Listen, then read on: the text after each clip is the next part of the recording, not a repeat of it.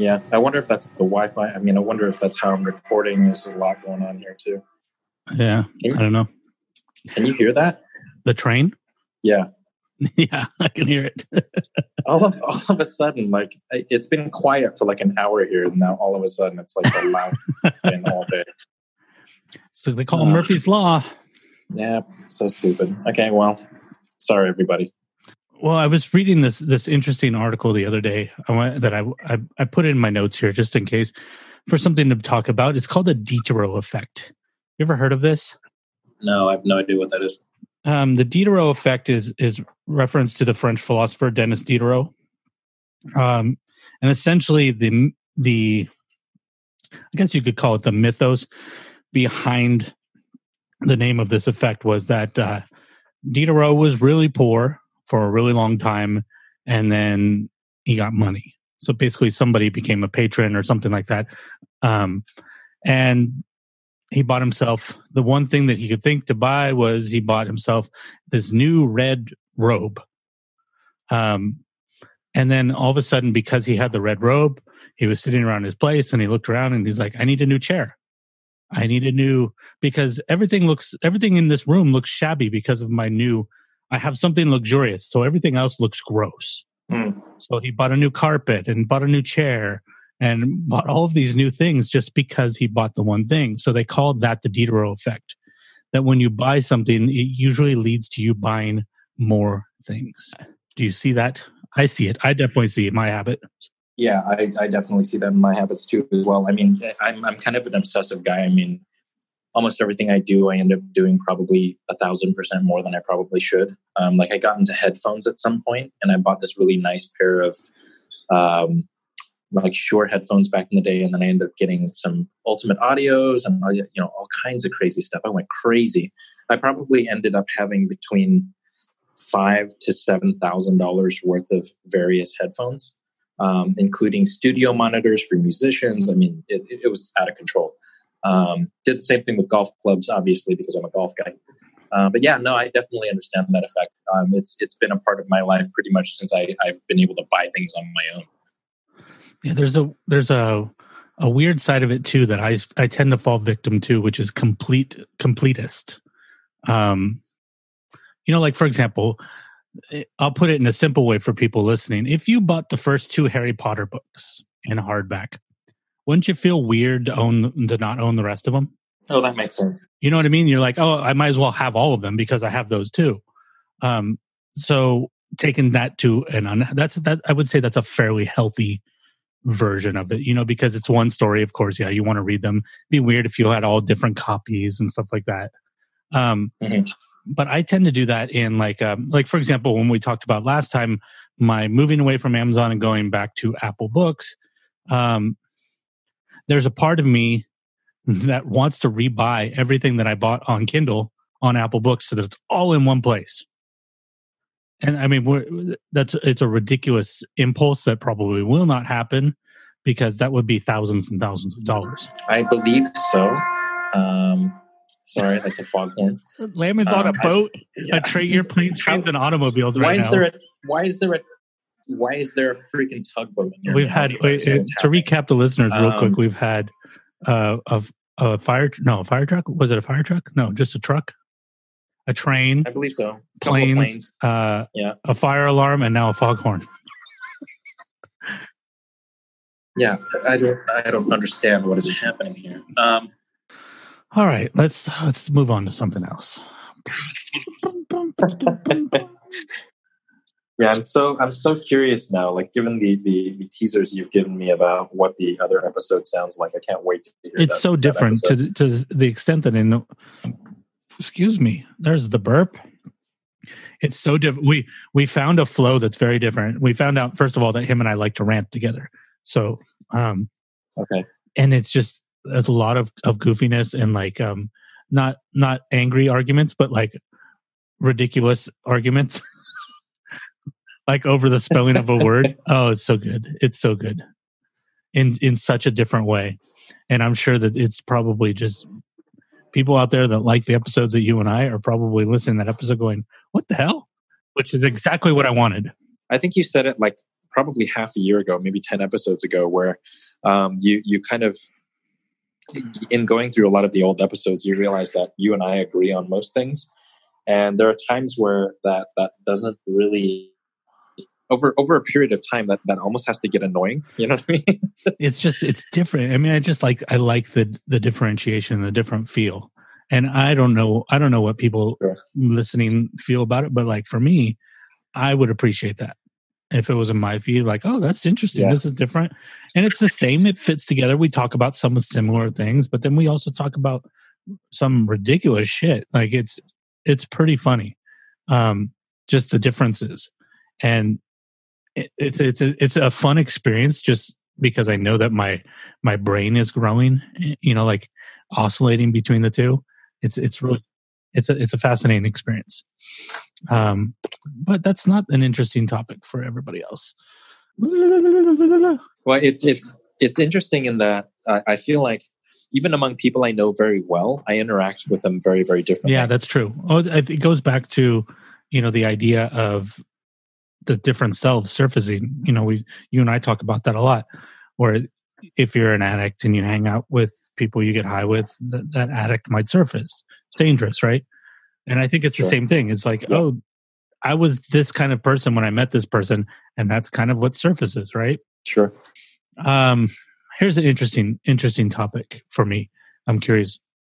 I put this down because I was curious to hear your thoughts on this. And I feel like I'm hoping I'm stealing the right term. This is definitely a term. I'm not positive that the term is for what I'm going to use it for, but the term is the twilight state of consciousness.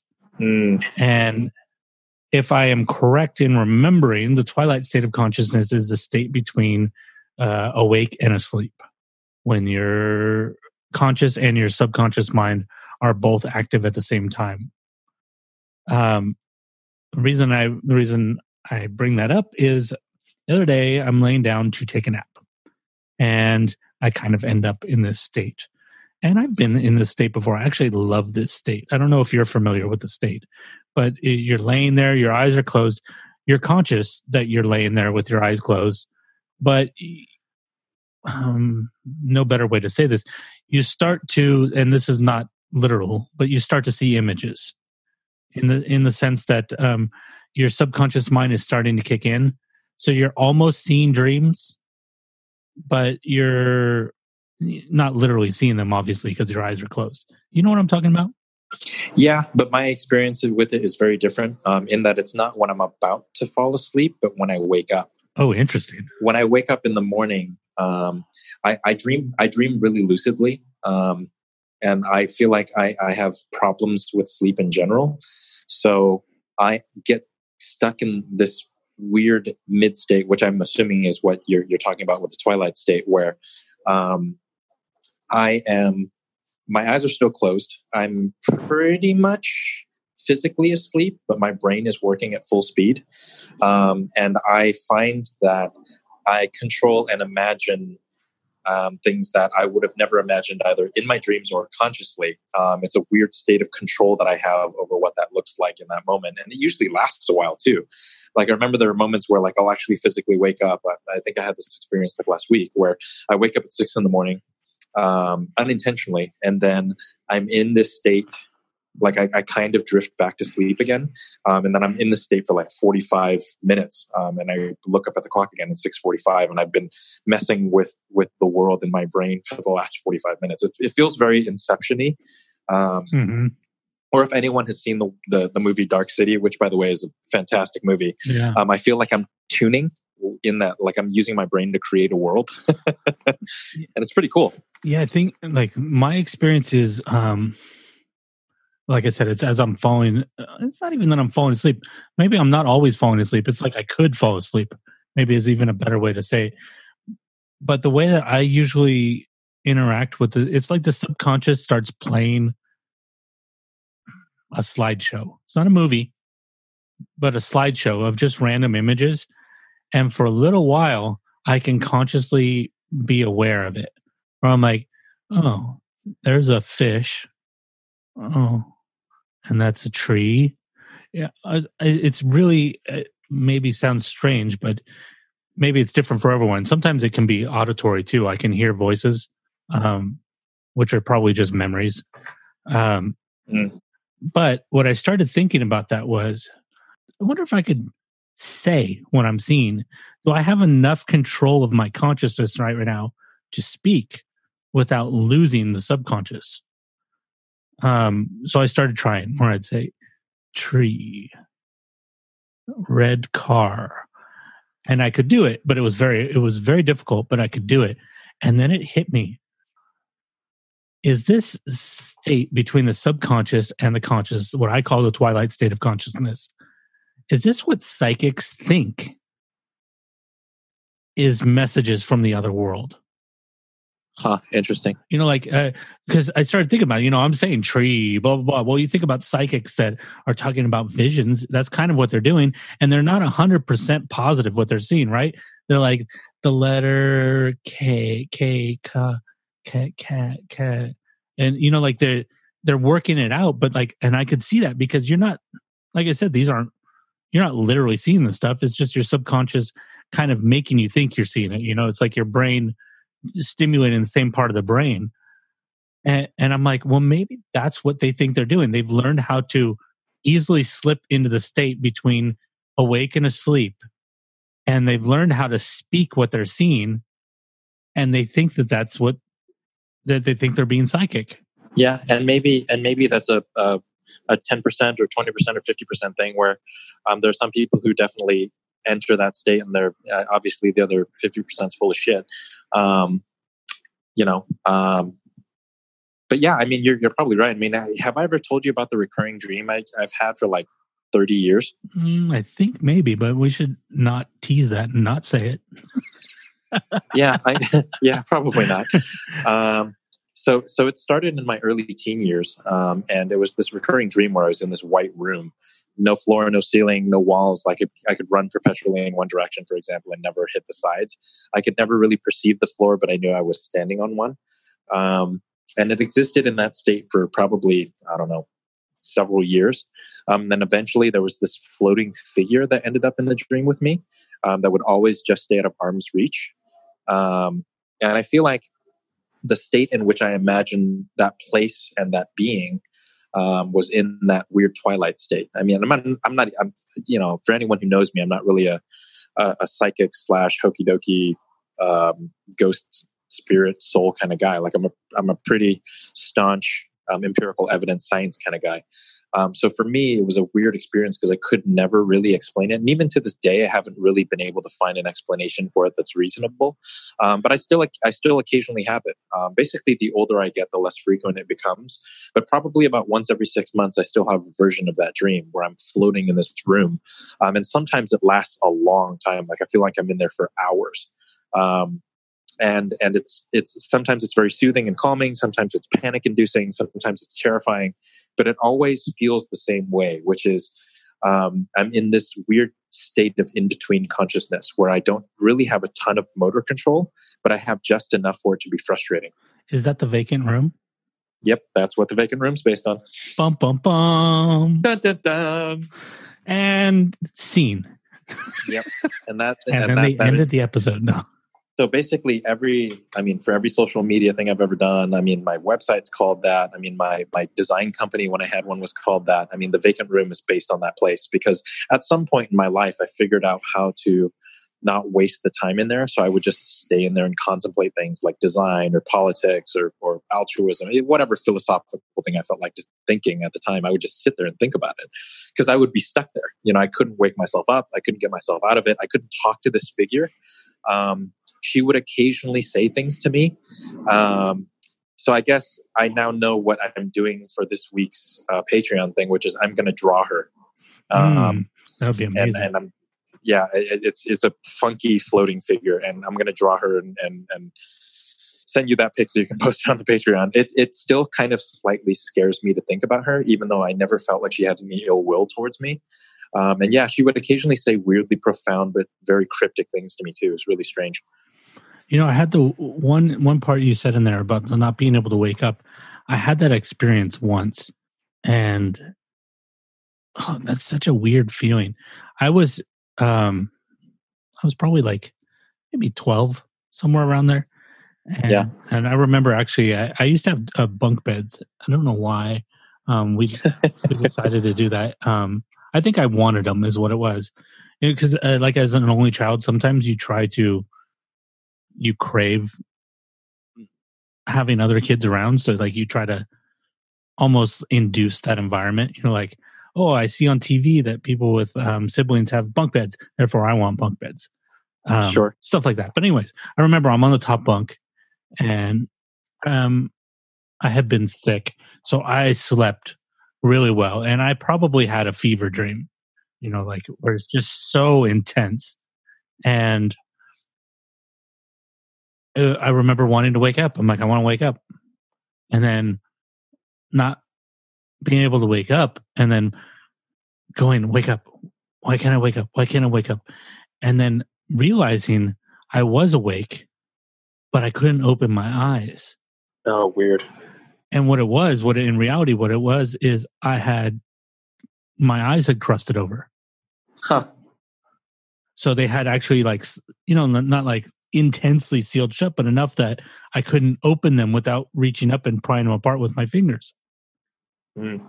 And what a trapped feeling, because you're slowly becoming aware that like, okay, it's not that I am awake. I am awake right now, but I can't see. And that's I have the experience where you're having the dream and you're like, I want to wake up from this dream. I have that a lot, but that's usually because I'm probably choking from sleep apnea. Wow, that's crazy. Yeah, I don't know. I mean, my version of not being able to wake up is very different, because in the dream itself, so I'm not in my body in that moment, or at least not in the way that you are, in that you're physically trying to open your eyelids. I'm awake inside of the dream. Right. So like I'm fully able to like wave my arms and jump up and down and all that kind of stuff, but I cannot get out of that space. Like I can't escape it. Like I've tried to like hit my head on the floor and there's no floor. I've tried to like choke myself out. I mean, this sounds super morbid and really strange, but like I've done pretty harmful things to myself trying to wake myself up out of the dream, and it's just never been able to. Like I was never able to do it. And at some point, I just gave up on it entirely and just started to kind of embrace what I could, because I just couldn't. I literally couldn't escape the space. It's a really good starting place for something, to write something. Oh yeah, I mean, most of my more, like I've told you about some of my more complex story ideas and stuff like that. Most of them have their genesis in that room. Yeah, that's a really good start. You could almost make like an anthology of different places that could spin off. It's funny you say that. The vacant room. So the vacant room itself, I mean, for anyone who knows me knows that it's pretty much my moniker on every single thing that I produce. So at one point, I actually did end up writing a one-act play out of it, that eventually became a fairly expansive set of plays that I wrote in my early 20s. That I don't know if, I mean, I performed the one act. It was a one-man show, obviously because of what the vacant room was. When I was experiencing it. But I eventually wrote it out to a full story. And I'm not even sure what the heck those are. Do you have recordings of the performance? It was done once, and it was done in London. Damn. And I don't know if anyone's got it. That would be primo Patreon content right there. I spent like a good year of my life when I was 30 looking for it, like just going back through all of my friends list from the people I knew in London, and I could not find anyone who had a copy. But I know there were people who recorded it. There's at least one or two recordings of it somewhere, and I've been trying to find it for like a decade, and I haven't been able to find it. The hunt continues. Yeah, that would be a heck of a... I mean, this was at the height of my acting prowess too. Like, I mean, for anyone who doesn't know that part of my history, I was very much into acting and theater for a good portion of my early years. And I was a very serious... I mean, I'm an obsessive kind of guy, so it stands to reason that, when I was doing acting, I was very much into it. And it was... I'm not proud of a whole lot. Not to say that I'm not proud of the things that I've done, but I'm particularly proud of that one because I spent so much time writing it and so much time rehearsing it, and I thought the performance was really good. Yeah, it sucks when those things are just lost. Not even just to share with other people, but like to be able to go back.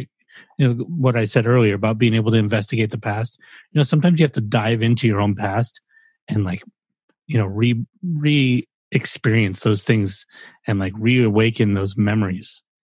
It's funny you say that, because I haven't thought about that. I literally haven't thought about that performance in so long. Like, I remember so many things about it now that we're talking about this Twilight State.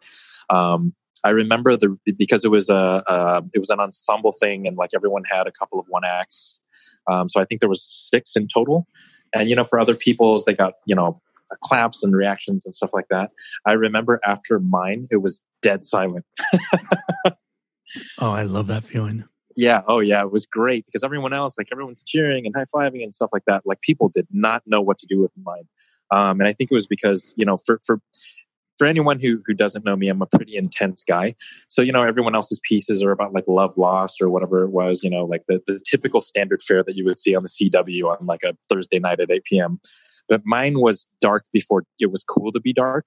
And it was, at the time, I was reading a ton of poetry. I was doing a ton of writing. And that was during my Kerouac phase. So it was super dark. And the performance was really, really intense.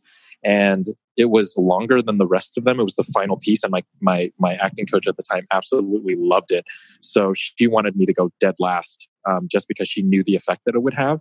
And sure enough, man, like, it was dead silent in the room. It was great. That's the best feeling. It really is. I love just making people. I used to I took classes and stuff, but I never really went and did plays or anything like that. I didn't so much like being on stage. I liked acting, but I didn't like being on stage. But I used to love when you had to do a performance in class and just getting the class to just sit there and look at you like, what the fuck? Dude, I love being on stage. I love that interaction between the audience and the actor, and I fed off of that. Like, don't get me wrong. Like, when I was doing the workshops in class and stuff like that, I also loved that same thing you're talking about, where you just scare the shit out of people and you floor them. I loved that feeling.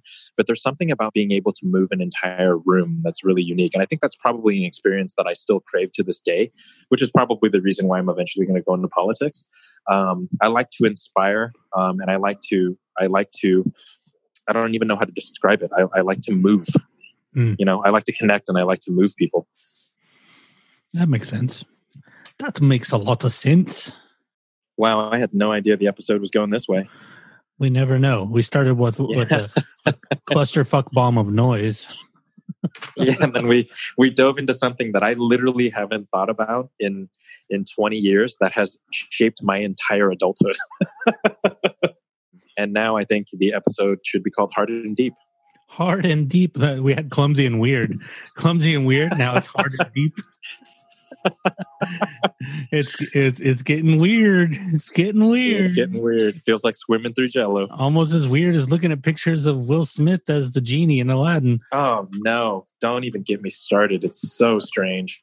I mean, don't get me wrong. I understand, like, redoing live action versions of these Disney classics and stuff like that. But I mean, come on. Will Smith looks ridiculous. I haven't seen any of them other than Beauty and the Beast, but that was really well done, I thought.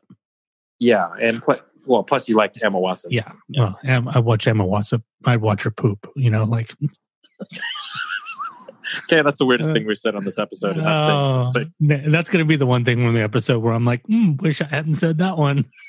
Yep. Well, here we go. Too late. Let me say it better. I'd watch her read a book on the can, or on a chair, or not really sure if that's any better. I think you're making it worse. I just I find her fascinating because she's a very smart human being, and actually, I've never talked about this. Why I find her so fascinating. I find her very fascinating because, put in the position that she was put in as a child star, pretty much everybody before her turned into a complete train wreck. Sure. For example, what's her name? The redhead from Herbie. Oh, Lindsay Lohan. Yeah. Big train wreck, right? To the point where, like, you look at her now and she's just so weathered from the abuse that she gave her body that she looks like a different person. Sure. But then you have Emma Watson. And actually, to be fair, it seems like everybody from the Harry Potter films turned out to be fairly stable as adults. Yeah. Yeah. True. But for her to go in the directions that she went, and she's huge on promoting literacy, and she's out there promoting gender equality and all these things. Like, this responsibility at such a young age, and to carry it so well. I just found her as a human being very impressive. Sure. Because, to be honest, like, what actress at 19 or whatever, that just came off some of the biggest movies of all time, decides to stop acting so that she can go to college? Yeah, it's true. Natalie Portman did it. Which, by the way, Yep. your Emma Watson is my Natalie Portman. I'm fascinated by Natalie Portman. It's funny you should bring up Natalie Portman, because she's the masterclass that I'm watching now. Huh. Interesting. I still have to see Lux. I've heard both good and bad things about it. I don't know what that is. Or Vox Lux. It's a movie. Oh, the one where she's a pop star? Yeah. She talks about that in the masterclass.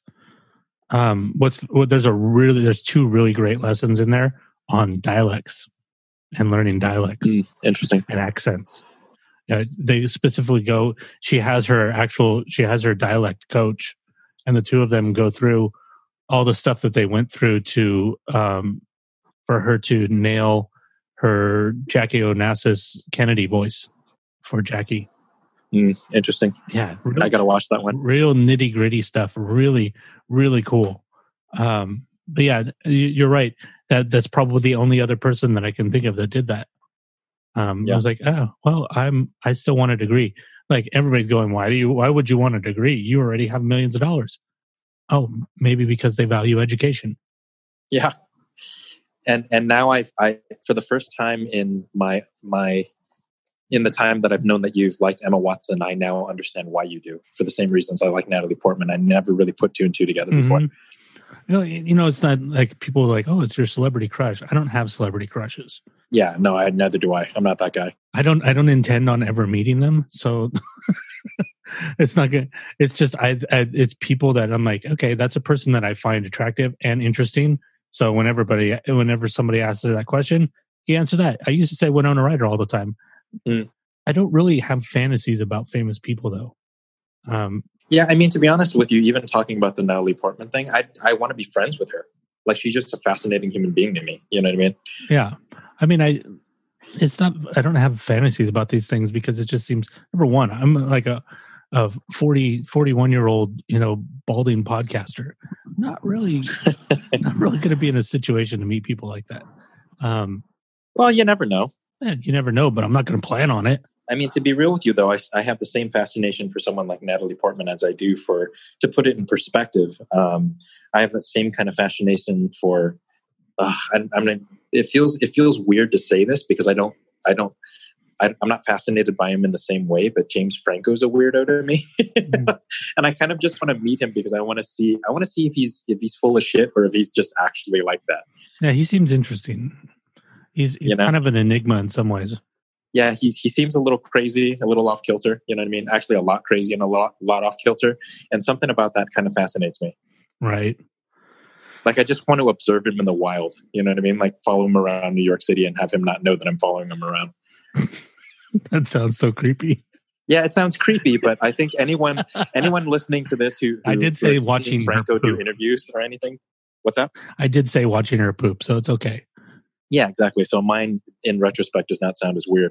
But I think that I'm not the only person who has that fascination. Like, there's something strange about that guy, and I need to understand it. I don't know if there's anybody I feel that way about. Lynch. No. Cronenberg. Really? I don't really have any interest in meeting them. Oh, really? I feel like some people serve me better as non-people. Oh, sure. Tom York's like that for me. I can see that. Yeah. Like I never want to meet Tom York. Yeah, I'd hate to hang out with Nick Cave and then find out that he's, a big fan of Big Bang Theory. Oh, sure. Nothing wrong with that show. I've never seen it, but it's so mundane. You don't want him to. It's too pedestrian for that kind of figure. Yeah, or Tom Waits. Actually, Tom Waits would probably be hilarious telling you ridiculous stuff, anyways. But exactly. What if he wasn't funny? I feel the opposite about Tom Waits. Even if he wasn't funny, he's going to be Tom Waits. Like, I feel like a guy like Tom Waits doesn't have any other mode than who he actually is. I actually disagree. I think that really? I think the public persona of what you see Tom Waits is not Tom Waits. No, that's what I mean. Though. I think it's all an act. There's and that's for Tom Waits specifically. That's what I mean, is that I don't think that who he is to the world is who he actually is. Yeah, I think and the guy he mundane. actually is. I really want to meet him. I want to have pie with him and talk about city infrastructure. Yeah, see, I'm afraid to meet him. Yeah, interesting. Okay. No, I think I did once, but it's a different story, which I've probably told on here, anyways. I do like the Nick Cave thing, though. Finding out that he likes, How I Met Your Mother. That would be interesting. I would be okay with that, because at least I think there's some interesting conversation that can come out of that show. I don't know anything about the other show. I'm just saying something mundane. Sure. Or like that he reads People magazine. Like, oh, really? Come on. Ugh. Like, I feel like you should be reading like some German fucking existential philosophy magazine. Or you should have like a font magazine from 1984. or that we could talk about Bauhaus architecture or something. You're like the third person the third person I've had conversation with where Bauhaus has come up. That's really weird. And that must be the psychic gene right there, because it popped into my head for absolutely no reason. Well, I've been really into typography again lately. I mean, I have these phases where I jump in and out of typography. So I've been looking at my old fonts from Bureau Destruct, and that kind of threw Bauhaus into my head. So now I have like a lot of like really angular monochromatic architecture just flowing through my brain at any given time. That's interesting, because I've been indulging my architecture love recently. What was really disappointing to me when I realized that I liked architecture was buying a couple issues of Architecture Digest and finding out that most of it's about interior design. Yeah, sure. It's not about actual architecture, at least not the ones that I got. But I did find a very fantastic magazine, which is funny. I did subscribe to it physically, and I get them, but it's also available in Apple News Plus, which is Dwell. That is a fantastic architecture magazine. I've mentioned it before. That's where, remember we talked about extreme recycling? That came from an issue of Dwell. Yeah, great magazine. They have an interesting podcast too. I can't remember what it's called.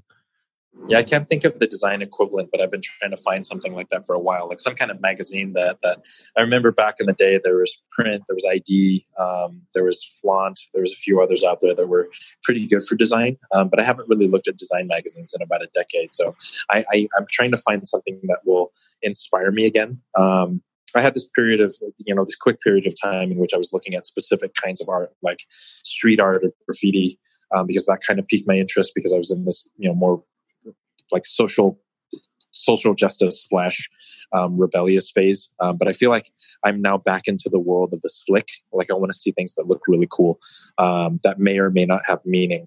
And I'm trying to find a good source for that. But I feel like I'm at the very beginning of that journey. Yeah, there's so many typography books. Less good ones than you'd think, though. I've seen a ton that are very interesting, but maybe I don't like typography as much as you. It doesn't fascinate me as much. Every once in a while, I'm like, oh, that's cool. I get like the hand lettering stuff I find more fascinating. Sure, because of the process. Yeah, and it just seems like something that's so difficult to do for me. Sure. That's funny. I'm trying to think of new ways to do calligraphy. So I was thinking about getting coffee grounds and doing some calligraphy with a fork. Interesting. Take photos of that for I definitely will. Yeah, that's going to happen. That's, like that. I don't know how, sometimes, so many times recently I've been trying to explain things that I don't have words for. Sorry, people.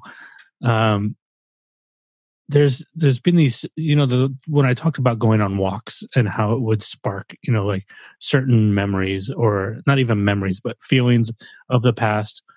What it also I've been realizing it does is it will spark certain modes of thinking. I'll give you an example that happened to me, and maybe that'll make it more clear what the hell I'm talking about. So I'm walking down this one street that I've mentioned before that has a bunch of Eichlers on it. And there's just one corner where there's just a certain amount of Eichlers, and there's this one in particular that has a wall of those, those glass cubes from the 80s? Oh, yeah. That they used to make walls out of. Yep. It has a whole panel of those. And for some reason, when I stood in front of that house the first time, it reminded me of architects. It triggered the neurons in my head that are connected to what I remember or envision of architects in the 70s and 80s. Like sitting at a drafting table and living in a house that looks kind of like a lodge. Lots of wood and all this stuff. I don't know why what I was looking at reminded me of that, but it made me think for a second. I was like, oh, probably in another life, if I had been born like 10 years earlier, that would have been me. I could have been that architect. For example, Tom Hanks in Sleepless in Seattle. He's that architect, right? So there's these little tidbits of clusters of neurons that all these things are connected, but you don't know why they're connected. Like why is that glass cube in that house connected to the memory of architects, and like why is the drafting table part of my cluster of architects, but like modern use of CAD and all these other things isn't clustered in that group, and why is wood and the idea of a lodge or of angular roofs, A-line roofs, why is that clustered together with this stuff and not that, and why does it make me feel this way, and this other stuff that's architecture too doesn't make me feel that way. And I've been trying to kind of unravel that, but I don't have a beat on it. But one of those other things that I have a feeling about is magazine culture. And it's probably that same era, like 60s, 70s, 80s magazine culture, because it felt like magazines were almost like a mix between gangs and schools. Like there are these movements almost, but small little mini movements, like groups, like the Beats, right? We think of it like as this literary movement, but really it was just a bunch of friends hanging out that talked about a lot of the similar things, right? Magazine culture gives me that feeling of like a team working towards an artistic goal. And, like this guy's watching movies and this guy's doing that. And they're all bringing that into the magazine and they're putting together this thing. It's like the website before there were websites. You know what I'm talking about? Yeah. And I definitely, I'm thinking back now through I felt that specifically in the design world quite a bit, because my friend Ken and I, he was kind of my partner in crime when it came to design work. Like we would literally share, I mean, this is before cell phones and all this kind of stuff. So we would literally bring magazines to each other's houses. Yes. Like I remember bringing, like he used to have a bunch of really cool design magazines like Emigre and all that kind of stuff. And I used to have a lot of the music magazines, like the old Rolling Stones and Ray Gun. And I used to bring them over to his house and we used to just literally stare at each other's magazines and then discuss them. It was really cool. Yeah. And you nailed it exactly. That's the exact feeling that I get. And I didn't have the rest of those pieces. It was about that, wasn't it? Yeah. Absolutely. Because, social media is based on the idea of like, I'm posting things for you to check out. I'm curating this for you, but it doesn't feel that way, does it?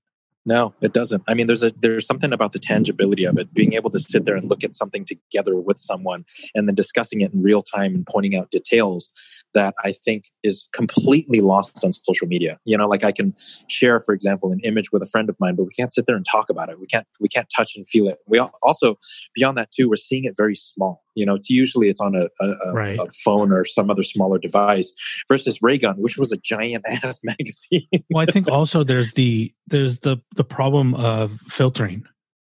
Curation. Yeah, sure. You said his name was Ken. Is that what you said? Yeah. So you and Ken sitting there, you don't have to filter anything out because you're only getting what he's presenting to you and he's only getting what you're presenting to him.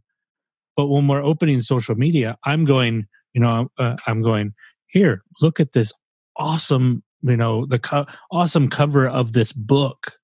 Isn't it cool how they use the gold leafing here or whatever? Sure. And that's sandwiched between, an Axios post about something that Trump did and and people hating the Game of Thrones finale. And then, it's smashed in there. So it's easy to be flipped past. It doesn't have that same focus. So I think it doesn't have that same feeling for me. Well, I mean, I think it extends beyond just the magazine culture too. Like I remember Ken and I, like we were weird kindred spirits when it came to a lot of artistic stuff. So we would watch, like we had a thing for this director called Wong Kar-wai, and we would watch Wong Kar-wai movies and talk about Chris Doyle's cinematography, or the pacing of a certain narrative, or the performance of a certain actor within the scope of that movie. I mean, we'd watch a movie and then talk about it for like 4 hours. And that's a very different experience. Like there was no other distractions. We weren't reading news. We weren't getting text messages from other friends or anything like that. We would literally just sit in a room, watch a movie, and then talk about it. Yeah.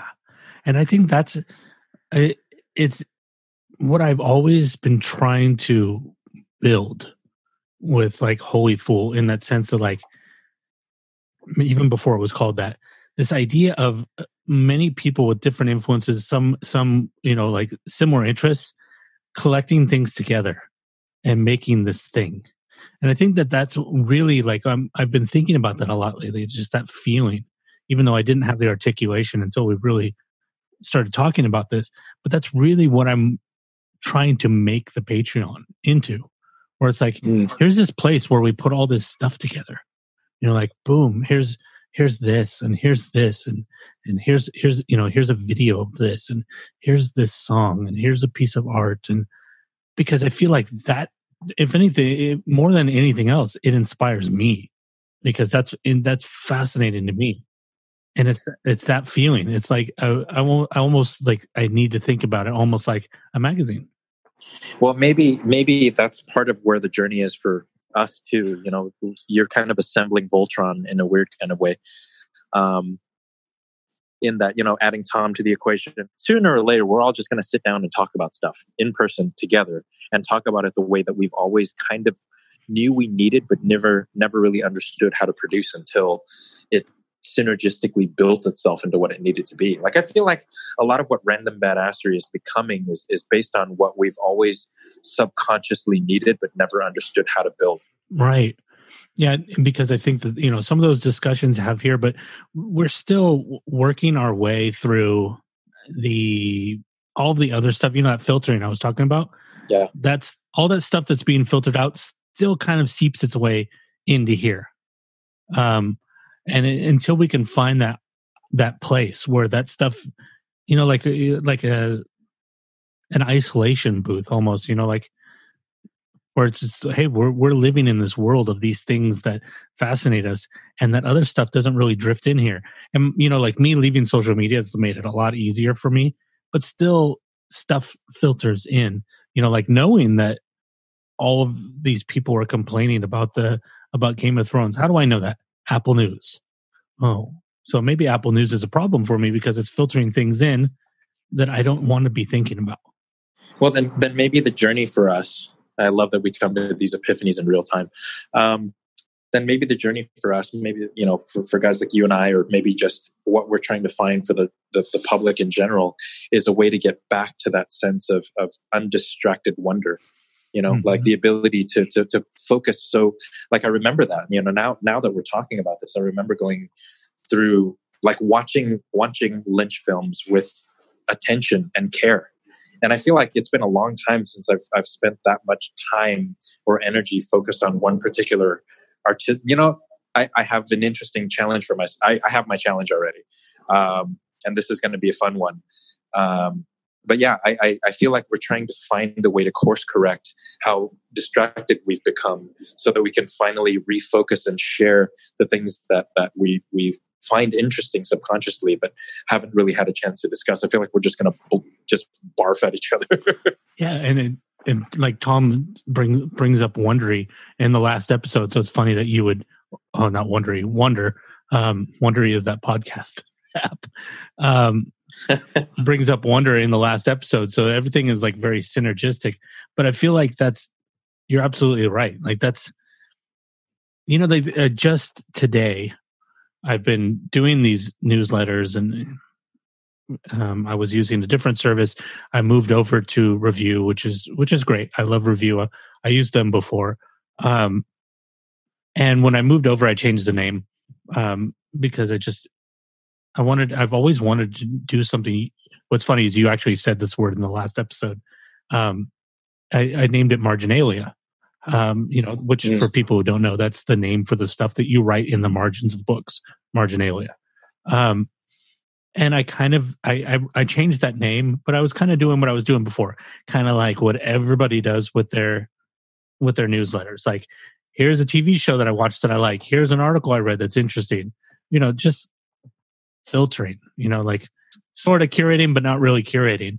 And it just hit me today that I was going through a bunch of these index cards that I have, and I started realizing I have so many index cards with things written on them. And I realized that there were two groups of stuff that I had. And one group was, this is the stuff, this is these things, if I put them in a box separately, this is the stuff I want to grab when I'm in a creative place. Here's a scene from a movie that made me cry. And that's written on an index card, what the scene is. Okay, maybe I need to go watch that scene. And, it's like an inspiration box almost, right? An inspiration toolbox. Or they used this song in this scene of this TV show, and it made me feel this way. Okay, let's listen to that song. But then the other stuff that's in that box was like information. Little tidbits of information or quotes or stuff like that. So I'm separating them into two boxes, and I'm looking at the box of all of the notes that are about information and quotes, and it hit me. I'm like, oh, what's the name for this box? I'm like, oh, this is the Marginalia. Huh. And then it hit me. I'm like, that's what I should be putting in the newsletter. I should just. That's actually a fantastic name for the newsletter. That's what. So it's going to literally be me pulling those cards out and going, here's an interesting fact. Sometimes I wrote down the source where I learned it. Sometimes I didn't. That's awesome. And not long paragraphs, just like literally bullet points. Like I could tell you, let me grab the box right now. I'll grab one and give you an idea of the stuff that's in this box. Man, it's weird. It's weird how this shit works out, isn't it? It's just, I guess, if you stick around long enough, things start clicking together. Yeah. Whoops, that one doesn't belong in that box. That's in the wrong box. So in a way, we define that for ourselves, and that success is about persistence, 100%. And grit, yeah. So here's three random cards that I grabbed. Studies suggest that introversion and extroversion are 40 to 50% heritable. Huh. That's it. Weird. So that would be one thing that I would put in the newsletter. That also does not belong in this box. I did not do a very good job filtering. There's some, because these are like character ideas. Like here's an idea for a character, but that doesn't belong in this book. This box. Yeah. Wow. I should probably grab from a different part. I missed a stack in there. Okay. Vitamin D isn't actually a vitamin. It's a brain hormone. And that's from Grain Brain by David Perlmutter, PhD. And then from Cosmos, Season 1, Episode 12, The World Set Free, Frank Schumann wanted to use solar power to irrigate the desert.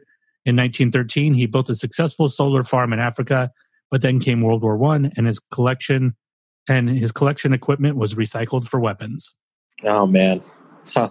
That's fascinating. And then just throw like 5 of those in every week.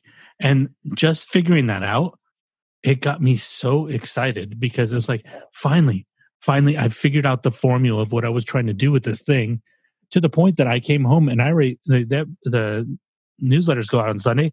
I already have it drafted and scheduled. Another thing that like clicked into place. So what that means is, so when I'm reading stuff and I'm watching TV or watching movies and stuff like that, on the table next to my chair, I have a stack of index cards and a pen. So anything that's information that can be marginalia, I write it there, and then I can throw it in the box. And then one day it'll make it into a newsletter. Sweet. Sure. Have that part figured out. Did not have that figured out before, but have it figured out now. The other thing that I had never figured out, so I have this pocket. You've seen the wallet that I got, the pocket wallet. Yep. With the notebook in it, which is my favorite wallet of all time. So I write little notes down in there, and I'm like, okay, so I know why it's there. It's like, this is here in case I have a thought and I need to write it down, and this is what's going to be on me. But what do I do with those things? Sometimes it'll be things that'll make it onto those index cards, of course. But then we talked about that Nietzsche thing last week with the walking and him writing when he's walking. I'm starting to figure out how he wrote a book walking. I'm not getting long passages like maybe he did or whatever, but I am walking, and I realized what I was doing before was letting thoughts. I'd end up in these long thoughts while I'm walking, but I wouldn't ever capture it. Not that I need to capture the whole thing, but I told you yesterday that I saw these clouds that looked like almost like pixelated, like the sky looked fake, and then I had like almost an existential crisis in the sense that I'm like, that doesn't look real. And it looks so unreal to me that I would put it the equivalent of, I think I used for you. If you looked up in the sky and you saw a full color clown face in the sky, would you question the reality that you were existing in? Like, how is there a full 100%? That's exactly how I felt in that moment, because the sky looked that fake. And so I ended up having like this long discussion with myself when I'm walking. Just, okay. And some very fascinating things came out of it, but some of the questions that I was asking myself. So what if this isn't real? How would I approach the way that I act every day if I was in a game and I wasn't in life? How would I approach that differently? And the difference is drastic, by the way, at least for me. The answer would be, I would worry about less and act more, because you don't really walk around not sure what to do in a video game. Should I shoot this guy or should I not? You just do it, right? You just act. Yeah. Sure. Like we've talked about, like people like Elon Musk, they just act. Well, he happens to be a person that thinks he's in a simulation. Maybe it comes from that mindset. So, I'm asking myself that question. Then I'm asking myself, what if I'm, okay, say this is a simulation. What if I'm not a player? What if I'm an NPC? What if I'm a simulation? What would that mean? Have I just been doing what's expected of my character? And just following your programming? Yeah. So, I'm thinking about these things and walking. This is what you do when you go on long walks, right? But what I did was I took out the little pocket notebook and I wrote down those questions. Every time I had a question that I was thinking about for a while, I wrote down the question.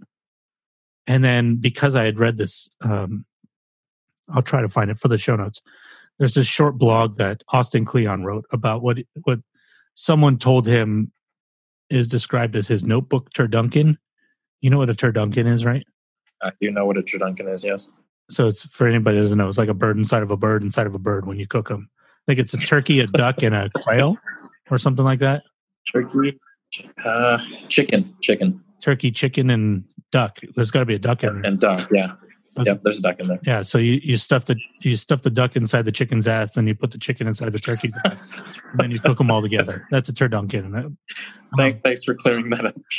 but the reason they called that is because he has 3 notebooks, and each notebook gets smaller. Oh, I see. So he has a small pocket notebook that's basically the size of the one that I have, and then he has another one that's a little bit bigger.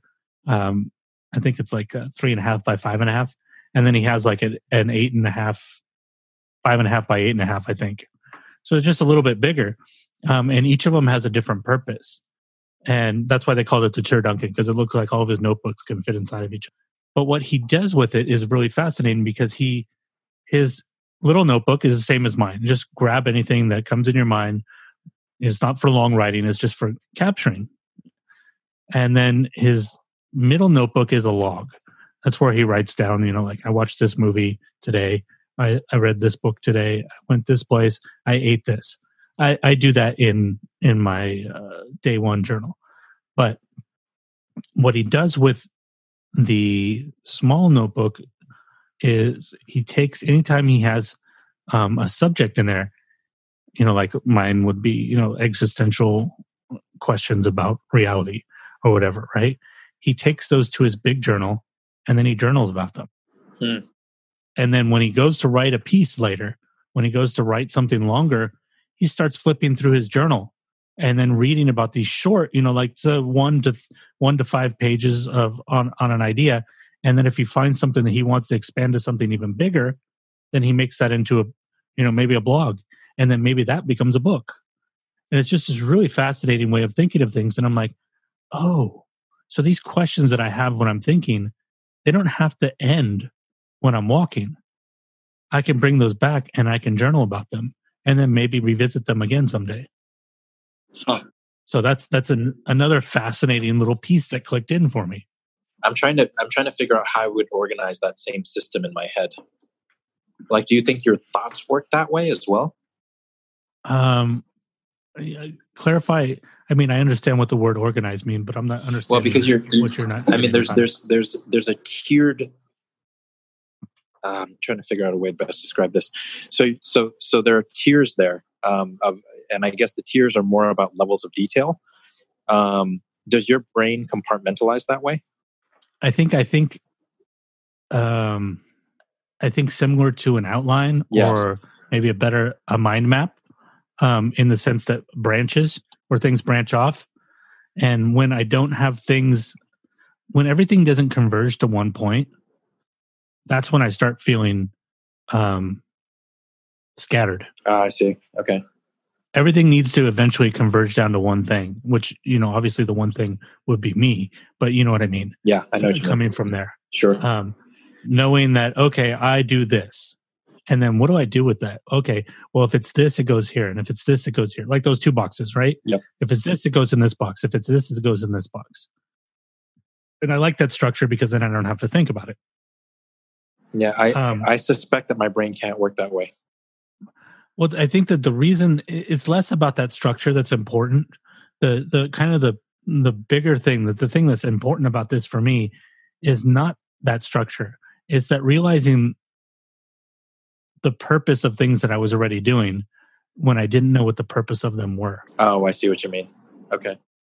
I was doing things, but I didn't know why I was doing them. I hadn't figured out the reason before. I just had these things that I would do. Like when I talked about highlighting things in a book. Why was I highlighting them? I didn't know. Sure. I had no idea. It was a thing that I did. I picked up a habit somewhere, but I never had a purpose for it. And it's like I do like the newsletter. Why am I doing this newsletter? I don't know. What is the purpose of it? I don't know. I'm just kind of doing what everybody else does. Well, that's not inspiring. But Sure. then when the marginalia thing clicks in, I'm like, oh, that's why I'm doing it. Because I've been collecting all of these facts and now I have an opportunity to share them. Sure. I mean, it goes back to what we've talked about many times before, finding the why. Man, that's the kind of the weird origin and genesis of this entire podcast. I mean, why is always such, I mean, I remember in the older episodes, we used to talk about why so much. I mean, it was kind of a running theme for long periods of time. Yeah. And I feel like we've kind of gone away from that a little bit. Or at the very least, we talk about it subconsciously now instead of consciously like we used to. And I feel like more so than anything else, I think the journey for me and the journey for you, for entirely different reasons, has been about why for the last 6 months. Oh, at least 6 months, because mine goes all the way back to the summer. So almost a year. Yeah. I mean, that's why that's why I changed the name to Holy Fool. It came from why. Yeah, that's true. I remember that. Like, I mean, for me, everything is about why now. Like, at the end of a relationship or at the beginning of a whole bunch of change, you start to go through all of the things that you do and how and why you do them. And meaning or purpose becomes such an important motivator. Like I now think about everything I do. Probably to a fault. I mean, I'm assuming that anyone who knows me well enough or spends enough time with me realizes how often I analyze. Yeah. Probably for, and I'm sure that will level out at some point once I have enough answers to satisfy my incessant need to find purpose in life. But that's definitely a very, very powerful motivator in my own life right now. Yeah, I think that what's interesting is that you and I are both very analytical people, but we both come at it from opposite angles. Yeah, strange. At least in my perception of you analyze before you act. I tend to act and then try to figure out why I did it. Yeah, like you and the index cards. Like you've done index cards forever, and now you're figuring out why. I would have thought about why I was doing index cards for like 6 months before I wrote a single one. I think that's why I can't do it that way, because I never act. Remember the Squarespace That's debate? true. Yeah, but I feel like there's a little bit of me and you in that sense too. In that I do act quite a bit.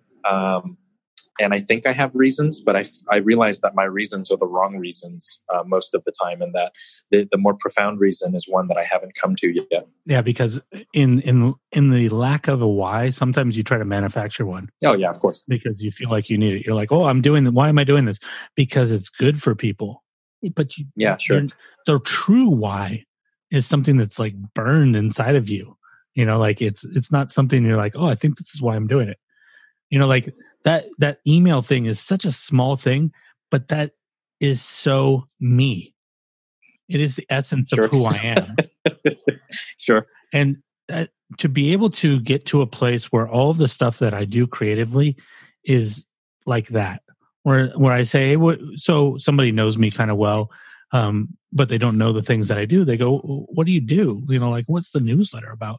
And then I tell them that the response should be, oh, that's so you. Yeah. I mean, I'll tell you now, that's my response to it. Of course you would. Of course you would. And I think that's how you know you're on a good path, is when it's when those things are so entwined together. Sure.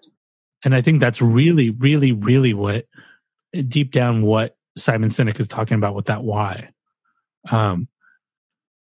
It's the difference between, like we said, the wrong whys or the manufactured whys, because those are reasons. Those aren't actual whys. Those are reasons. We don't. Well, I mean, even and by the way, those don't have to be that far apart. But even the smallness of how different they are, they can be vastly different. Like, I mean, for example, when I was first considering running for public office, I thought it was to serve the greater good.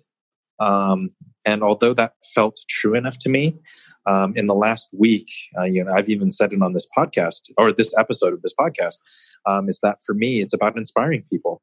It's about serving the greater good as well, but the inspiring people part is the part that gets me out of bed.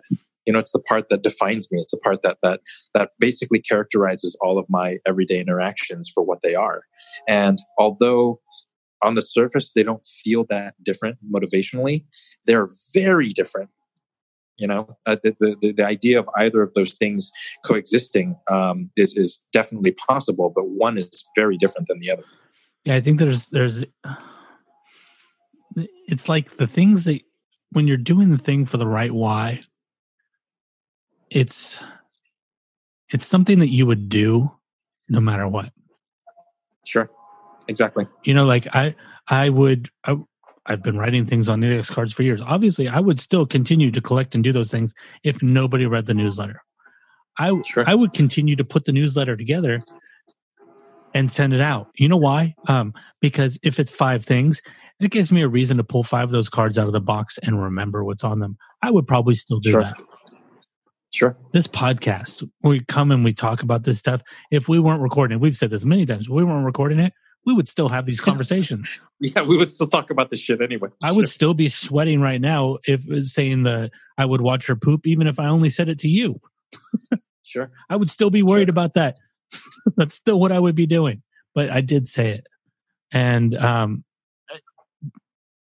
now it's about, for me, it's like now the Patreon needs that. The Patreon needs that why, where I'm like, oh yeah, okay, this is it. This is what I would do. And I'm starting, like, that's really starting to click in for me. Sure. Let's do a split on the challenges right now. Let's talk about the challenges that we had last week. Then I want to say something about Patreon, and then we'll talk about what our new challenges are going to be. Sound good? Okay, go for it. Okay. Do you remember what your challenge was last week? Not off the top of my head, no. Appreciate someone you take for granted. Oh, definitely. Definitely did, or definitely didn't? Definitely did. You made that sound a little kinky the way you said that. Well, no. Definitely. Let me restate that.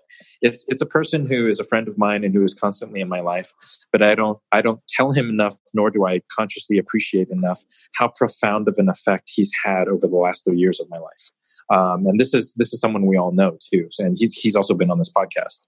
And it's Eric, strangely, in that I wouldn't have even thought about getting into the world of politics if it wasn't for him just literally saying, "Hey, do you want to come along with me to this really cool thing that I'm doing?"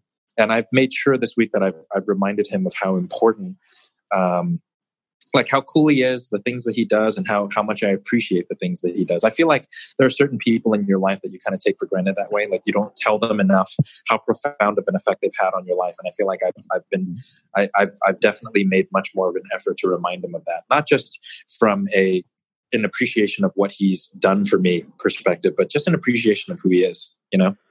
That's one of the interesting things about these challenges, because a lot of, I wouldn't say all of them, but a lot of these challenges are things that we challenge ourselves to do for a week. But if we're living right, these are things that won't end at that week. Like appreciating people you take for granted. That's something you're probably going to carry on in perpetuum, right? Oh, absolutely. I've done that with more than just him. He was just the first person I did it with. Right. Or like my journaling every day. That's something I want to carry on beyond the week that I challenge myself to do that. I want to do that all the time, forever. Sure. Speaking of, how did you do in your challenge? So my challenge was to have a quote unquote artist date. I wasn't sure what I wanted to do for this. Like I gave myself that challenge, but then I was like, so what is my artist date? And I was getting down to the wire where I'm like, I haven't done anything. And I actually, coming into this, I'm like, I don't think I did it. So I started thinking about it because I didn't do any of the obvious things like go to a art gallery or, go to a poetry reading or something like that.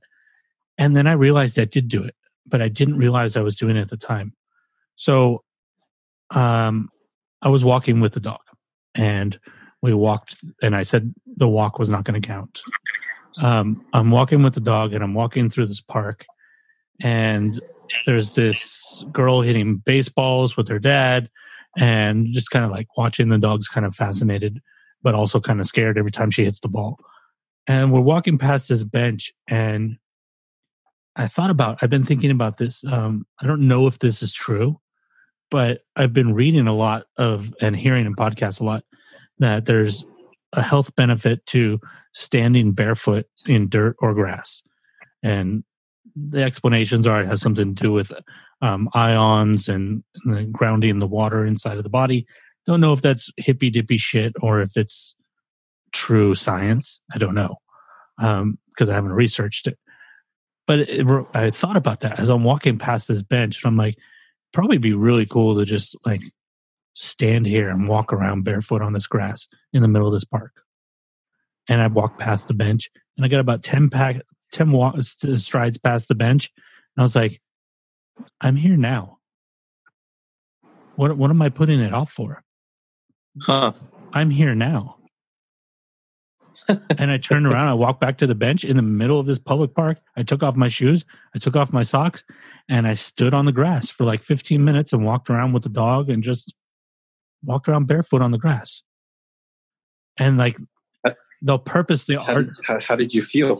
Well, the purpose of the artist date is to like rejuvenate you. And I will say, I don't know if it had anything to do with the ions and all that stuff, but just doing that action, it really did rejuvenate me. And like I said, I don't know if it had to do with the actual, I was barefoot on grass, or if it was just because I did something in the moment instead of putting it off to this invisible future. Like one day I could stand on the grass. Well, I'm on grass right now. Why don't I do it right now? Like if you were at the beach and you're like, I could swim in the ocean. Would you go home or would you take off your shirt and jump in the ocean? And just go swim in the damn ocean. Right? So that's my artist date. That's what I did. Huh. Nice. Yeah. And I recommend it. I recommend walking. Like I said, can't verify the truth of the health benefit part, but psychologically it feels really cool to walk around on grass. So I recommend it. I'm going to try that this week. What'd you say? I'm going to try that this week. I'm going to go find some grass and walk around in it. You should. It feels really cool. I mean, think about it. That's kind of what our feet is meant for. So at least that part, it kind of makes sense. Like you're Dude, I can't remember the last time I walked barefoot anywhere. Yeah. Well, and one of the things that, talking about these health benefits, they were saying, they're like, why do you think that any like martial art has people do things barefoot? They said, because for centuries they've known the connection between the feet and the ground. And I was like, that's an interesting thought. Never thought about that before. Could be complete bullshit, but I like the sound of it. Sometimes it's okay. I like that you give it room to be utter bullshit, though. But sometimes it's okay if it's bullshit, So what? So I stood on the grass for 15 minutes for something that could be bullshit, but I felt good. So I didn't really stand there for the bullshit. I stood there to feel good. Sure. Makes sense. Yeah. Why not? Facts are, it was Mark Maron talking to Lisa Kudrow. I haven't listened to Maron in forever, but I happened to be flipping through and I saw he was talking to her, and I like her. And she said something near the end about like, whatever, you make your own reality. And he said something, in reference to like politics or whatever about, like making up facts or whatever. And she said something that was really astute. She said, no, there are facts. Facts are true. She says, but there are a lot of things in life that there aren't facts about. And that's where you can have whatever you want. And that's a paraphrase, of course. And I was like, yes, absolutely. Yeah, maybe the I don't need to be worried about the facts of my feet and grass. Maybe I can just be content with the fact that, like, yeah, it feels nice. Sure. And that's enough. Yeah. And I can leave the facts for the things that are important. Like, I know I can't jump off of this cliff because gravity and I will die. Yes, that's fact. And let fact be fact. I'm not going to believing I can fly is probably not going to change that fact. So yeah, let that fact be fact. I just thought it was a very clear delineation. And I think it cleared up kind of maybe a little turmoil that I'd been having where I'm like, yes, I want to believe that thinking positive about things makes things better. But then there are also things that are just plain true. And how do I justify the difference between those two? And then like here she's in, it's like this offhand comment. And I'm like, thank you. Thanks for solving that for me. Well, it's weird because we literally just talked about how the why is so important. Mm-hmm. But there are definitely instances like where the why is not important at all. Yeah. Like so for anyone who doesn't live in California, it's been raining, and I have this really, and it's since I was a child, I've had this, which is I love walking in the rain. I don't know what it is. And I love walking in the rain and getting wet. So I don't use an umbrella. Well, I mean, obviously, unless it's like pouring rain and I don't want to get pneumonia. But I really, really enjoy the act of walking in the rain. And I don't know why that is. And I don't really care why. I just really like it. Yeah, I've recently rediscovered, I think for like the past decade, I've been the person that doesn't want to go out when the weather's bad. But because of the dog and my daily walks and enjoying my daily walks, I've been walking no matter what the weather is. Yeah. And I've rediscovered how much I enjoy doing that. Sure. So that's a nice thing to rediscover that and remember that. Patreon. Yes, I promised to talk about Patreon. So Patreon update. So currently for patrons, there are 34 posts for patrons only up. So when I tell you guys that I'm putting stuff up, I am putting stuff up. Including now all of the episodes of my previous podcast, all 8 episodes of what I want to talk about are up. I put up the first episode of the tech show, Technical Ramblings, what I'm calling Technical Ramblings 1.0, the show that Lam and I did for a short period of time. First episode, that is up. I did a new journal, and I put up my reading lists. So every book that I've ever read for the past 13 years, all of those are up there. Holy shit. I have a list for every year going all the way back to 2005. So how in the hell? That's amazing, actually. So that's 13 posts alone right there. And then, unfortunately, there's a lot of great things about Patreon. One of the not great things about it is it kind of is organized like Facebook in the sense that it's not organized at all.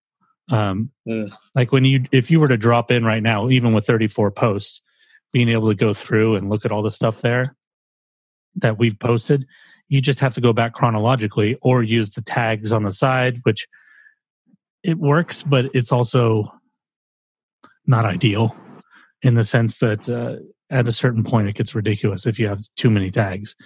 So what I did is I created something. I made this one public, and I'll put the link in the show description. It's a table of contents that I'm gonna keep up, and it's literally a list of everything that's available in our Patreon. So it will tell you, like there are certain things that are just not going to be listed individually. Like it just says journals. If you click journals, it'll take you to all the journals in chronological order. Music. Anytime we've posted music, it's just going to take you into the posts of either video or audio that we've posted of music. Art, same thing. It's going to show images. We'll probably have photography at some point. Then underneath that, you have retired shows. You click on that, it's going to take you to only the episodes of what I want to talk about. Then if you click Technical Ramblings 1.0, it's going to take you to only those episodes. And then each of the yearly book lists that I put up, click on the year, it'll take you to that one. Just an easier way for you guys. I want you to be able, when you get in there, to actually look at the shit that's in there. And as we keep adding stuff, I'm going to keep that updated. And hopefully it'll be epically long. So just a little thing. And then you're allowed to pin one tag to a profile. So the one tag I created for table of contents is called table of contents. So I pinned that to the profile so you can find that instantaneously. So that's what I've done for you guys. What'd you say? Solid. No, that figures that you would pin table of contents. Carry on. Yeah, it's just like I said, I want you guys to be able to get into this shit easy because we're going to keep pumping stuff in there. This is just the beginning, and there are many, many levels you can choose from. And like I've said many times before, everybody gets the same thing. The levels are there. Just if you want to give a little bit more and you're able to, then you can. And if you can only afford the $1 a month, but you're not going to get gypped on what you're able to see. So that's all I need to say about Patreon right now. Let's get into our challenges, Liam. So your challenge kind of inspired my challenge for this week. It's funny. I thought of this challenge last week, and then we got reminded of it because of what we've been talking about. So your artist date thing, it's a combination of your challenge and my challenge from last week into one challenge, which is I'm going to take a person who doesn't really appreciate art in that same way and take them on an artist date. Take on artist date. And I already know who it's going to be and where I'm going to take them. Bum bum bum. And it's going to be my mom, and she has no idea what she's in for. It's going to be awesome. That's going to be a good story. Yeah, it's going to be fun. I have a challenge here, but I'm not feeling it. Let me think. Uh-oh. Well, I just feel like we've talked about so many things. I'm like, do I have something that can be tied more to what we've been talking about? But I don't have anything. So we'll go with what I have. This is a very difficult challenge. One that's going to be very, very hard. And the challenge is, how many days can I go without watching TV or video or movies? Ooh, brutal. Yeah. Don't expect a high number, guys. And I'm not starting today. You know what's bizarre about that? Is that I feel like that would be a horrible challenge for me because I go literally days and sometimes weeks without watching anything. Yeah, see, it's not that I'm anti-television or anything like that right now. I'm just curious, what will, if I create a vacuum, what will fill that vacuum? Sure. Will I read more? Will I listen to more podcasts? And I'm not looking for a right answer or a wrong answer. I'm just curious what will show up because I think it'll show a lot about my tendencies. Like the last time I did something where I removed something, I think it was social media. Solitaire on my iPad filled that vacuum. So that told me that I needed to stop playing games on my iPad. So I learned something through removing things, even just for a day. So I guess I'll stick with that one. It's a good challenge. It's terrifying, but it's a good one. Yeah, that's going to be interesting. I know how much you consume media, so that'll be fascinating. I mean, to see. I only watch TV after 10 o'clock at night, as it is, anyways. But I don't. All I do is I go on my walks with my dog every day, so it fills my world in a way. Like it gives me something to look forward to. I'm like, oh, now's the time when I stop doing that, and I just sit here and do this. Okay. So it'll be interesting to see how that changes. Okay, guys. I never said this. Patreon.com/Holy Fool Productions. Probably should have said that in the other segment. Yeah, useful. It's useful. Newsletter. I did mention the newsletter. You can sign up for the newsletter just by going to holyfoolproductions.com and clicking in the top right where it says the word mail. Or you could scroll to the bottom and do it that way if you really want. Lamb, anything you want to plug or say or shout? I am now going on my 9th day in a row having bubble tea. And I need someone to either stop me or come get bubble tea with me. Either way. I just found the name for the podcast episode. Bubble Tea Intervention. You are the 4th person this week to say that to me. It sounds like maybe it could be an Adventure Time episode. But it also sounds like intrigue, Bubble Tea Intervention. It's a problem, man. But I love it. It's fun. It's going to be fun. Okay, babies. Bye-bye. Bye.